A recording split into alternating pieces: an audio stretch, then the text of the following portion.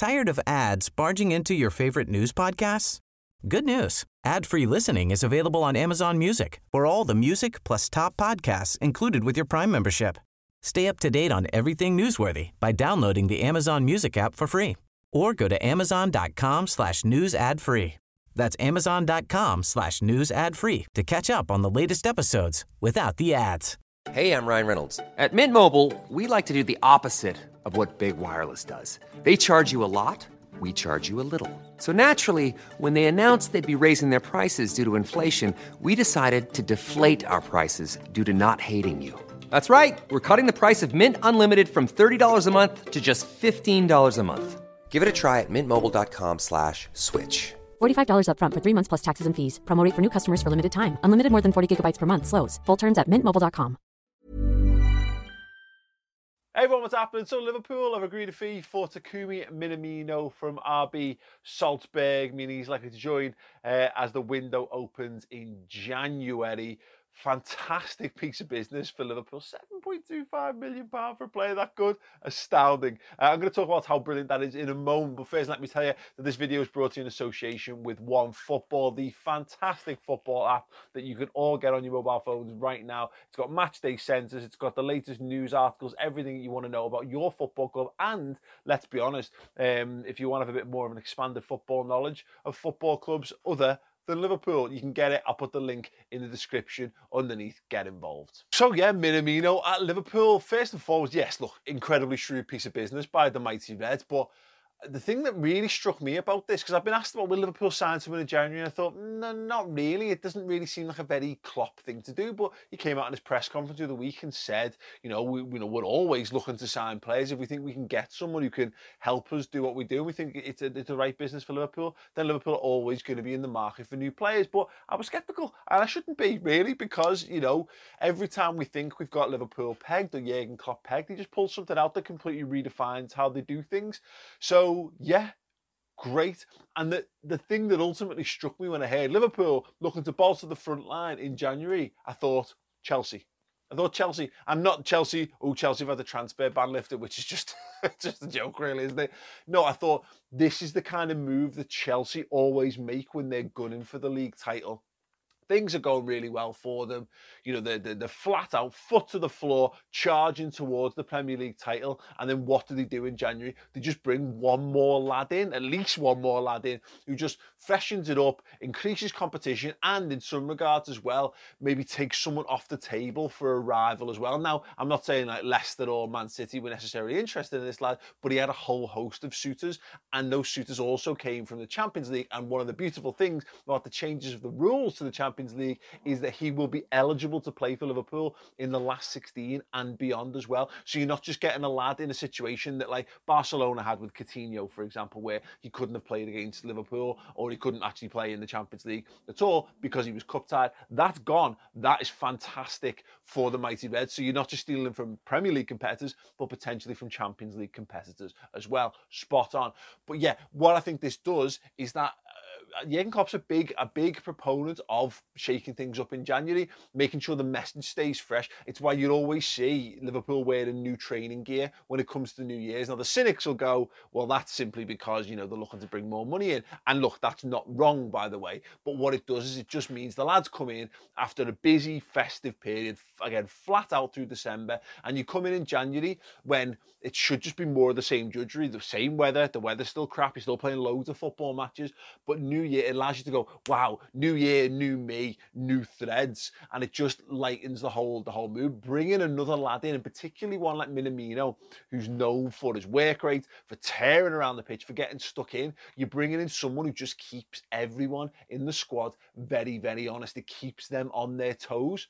It's not like just bringing in, you think of the players that maybe Liverpool could bring in or maybe have brought in the past or whatever, not necessarily in January, but in general, you're buying talent before you're necessarily buying attitude, which has been a fundamental flaw in Liverpool's business for most of the Premier League era. If you're bringing in someone who's got honest endeavour at their core, he's only going to help to bring the level up, and he's going to integrate with the squad, I think, very, very nicely indeed. And why I think this is really good is that in bolstering the attacking line, it increases the options of what you can do and the ways in which you can hurt teams. And that's going to be pivotal because, look, legs are going to start to tell. They're going to start to feel. You're going to start to remember all of a sudden that, a lot of our top players, particularly the front three, have played a lot of football over the last 2 years. Mohamed Salah, Roberto Firmino and Sadio Mane, to varying degrees, but all very, very close, basically haven't had a summer off. They haven't stopped. They've gone from World Cup to Copa America, African Cup of Nations, etc., etc. They've played flat out. They've had very little time off, and that's going to start to tell. And having someone else who can compete with that is very, very smart. Now, you're talking about a lad who's played predominantly this season from the right-hand side for Salzburg. Last season, he played predominantly through the middle, whether it was an attacking mid or centre-forward. So that says to me he's got versatility. But he looks predominantly right-footed as well, which means to me, in a Liverpool system, it means he can play from the left. Klopp loves having inverted wingers in this side. So what you've brought in, a guy who, naturally is comfortable playing from the right-hand side. He actually can play, so he can cover Salah, he can play through the middle, so he can cover Roberto Firmino, he can play in the 10, so he can cover Roberto Firmino in a 4-2-3-1.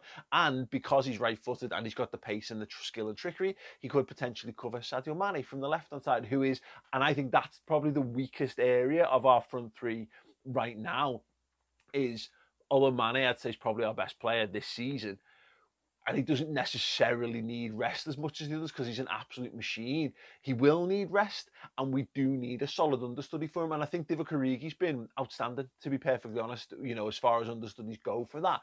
But it just means all of a sudden, Alex Oxlade-Chamberlain, who was good at the weekend there, you free him up to play more in midfield. He doesn't have to be an extended option for your front three. Your front three options exist within that bracket.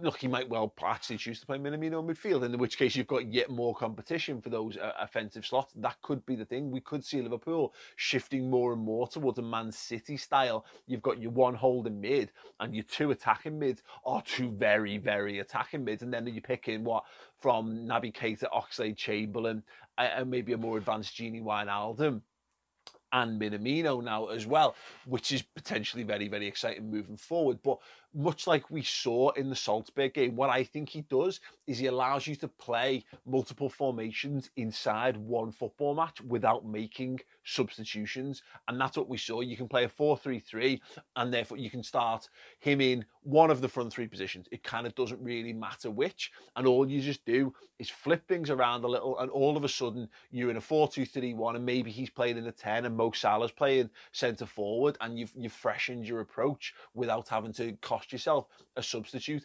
Very, very exciting indeed. The slight criticism maybe is that he doesn't complete 90 minutes often, or certainly hasn't done this season for Salzburg. I don't see that as a massive problem. I ultimately don't see him as a guy who's going to come in and start every game for Liverpool anyway. He's going to be off the bench predominantly. His job, his first and foremost job for Liverpool, is to come in and establish himself in that bracket of players alongside Oxlade-Chamberlain, Origi, Naby Keita, Adam Lallana, for whom 60 minutes has gone in a match. And either you're looking to kick things on by putting a more offensive player on, or you're looking to put some minutes back into the legs of Salah, Firmino and Mane. You're bringing them off and you're bringing someone else on, and someone you can trust to continue to add to the goal threat, continue to add to the endeavour of the side, so you're not losing anything from your overall level by replacing one of your best players. That's his short-term goal, and the beauty of getting him in January is exactly that. You've got half a season to bed him in, and it frees you up to make decisions in the summer as well. Listen, there might be a point at which the health and fitness guys, the sports science guys, turn around to Klopp and say, I think we've gotten all we're going to get out of Mohamed Salah or Roberto Firmino or, hey, Sadio Mane. I don't think that's the case in the slightest, but it's a possibility. You've already got a guy half a season trained into being the replacement for that guy. At 24 years old, he's got his best years ahead of him as well. So again, it just feels very, very shrewd. It means that, look, I don't think Liverpool will be actively looking to move any of the front three on in the summer, but look, let's say Liverpool win the Premier League. Let's say they do. Let's say they win another European Cup. Let's just say they do. It doesn't matter whether they do or don't, but let's say that they do. I mean, it does matter. It matters the world. One of those front three might just say, well, Jurgen, look, I've achieved everything I'm ever going to achieve at Liverpool. Maybe it's time for me to move on. And then you're left with the situation of, okay, fine, someone's going to pay for them and they're going to pay mega money for one of those front three. You're talking in excess of 100 million for any one of those guys. You've still got to replace them. Do you want to be replacing one of your top players in the summer with that at the same time as getting rid of them? We've tried that before. It makes life very, very difficult indeed. There's not many guys out there who can come in, and as well, you're then expecting them to then need to hit the ground running when the season starts. Very, very difficult stuff. So having this guy in January, look, whether he ends up being that good, I don't know. But the point is, it allows you the best possible opportunity to get him integrated in the squad moving forward. Look at the difficulties Man City are having this year, just trying to integrate players whilst keeping things going at the same time. Trying to integrate Rodri at the same time as trying to maintain a 98-point level is a very, very difficult thing to do. And I think it helps. And worst case scenario, the very worst case is you spend £7.25 million on a lad. You know, we've spent a lot more on much worse. You know, you can afford to cut your losses if it doesn't work out in this regard. But look, I think the fundamentals are there. I think it helps Liverpool in a whole number of ways. And when you consider that there's a lot of football to be played, there's a lot of competitions to be involved in. And look, the competition beneath us has never been more fierce. Yes, Man City have slipped off a little bit at the moment. All of a sudden, I think they're going to be steamrolling right back up into contention. Leicester aren't going anywhere anytime soon. And if Liverpool are just able to help themselves maintain that level, then my God, it's the best thing they can do. And I am so made up they've chosen to take this decision, because it really says to me they're all in. They're absolutely all in, and this being the best possible chance that they've had of winning the league. So why fall short because you didn't make this deal happen? Look, Liverpool might well go and do more business. You genuinely don't know. That would be a standard. And it does mean that maybe Ryan Brewster has to go out on loan, maybe time for Curtis Jones. For me, Ryan Brewster, that would be a shame, but another very, very young, talented man who's trying to get himself into the team whilst also trying to get match sharpness back. I think given how good Liverpool have been, I think two or three seasons ago, I think we'd have seen more of Brewster just to see him. I think because Liverpool weren't good enough to be at the level that they are now, so you can afford to chop and change and rotate a little bit more, you know, and take a few more gambles on unproven players. I just don't think they can do that this season. That's a shame, but hopefully you get to move to maybe a top-end Championship side or maybe a low-end Premier League side. Maybe, I don't know. Just somewhere where he can go and get in the starting 11 team for half the season, and we'll be able to judge where he's at. And I think he's got a very bright future, and the same goes for Curtis Jones as well. I think he could go to a very, very high level and prove himself as well. I think they both have a future at the club, but I think right now where Liverpool are at, and Klopp said it, this side is so very, very good at the moment. You need to be a very, very good, ready-made footballer to even be close to being involved. The Jadon Shaqiri struggling to get in tells you how good Liverpool's side is right now, and with Minamino, it should hopefully only get better. Listen, I've got a Patreon now, so if you want to support everything I'm doing here, if you enjoy what I do and you want some more behind-the-scenes pictures, you want to get a little bit closer, have some more chat, etc., go to patreon.com/Mach, and you can get involved at helping out Mach TV in the future as well. But yeah, thank you very much. I've thoroughly enjoyed that. I hope you have too. Drop a like on the video, subscribe to the YouTube channel, check out the Patreon, and I'll see you all very soon. Tired of ads barging into your favorite news podcasts? Good news. Ad-free listening is available on Amazon Music for all the music plus top podcasts included with your Prime membership.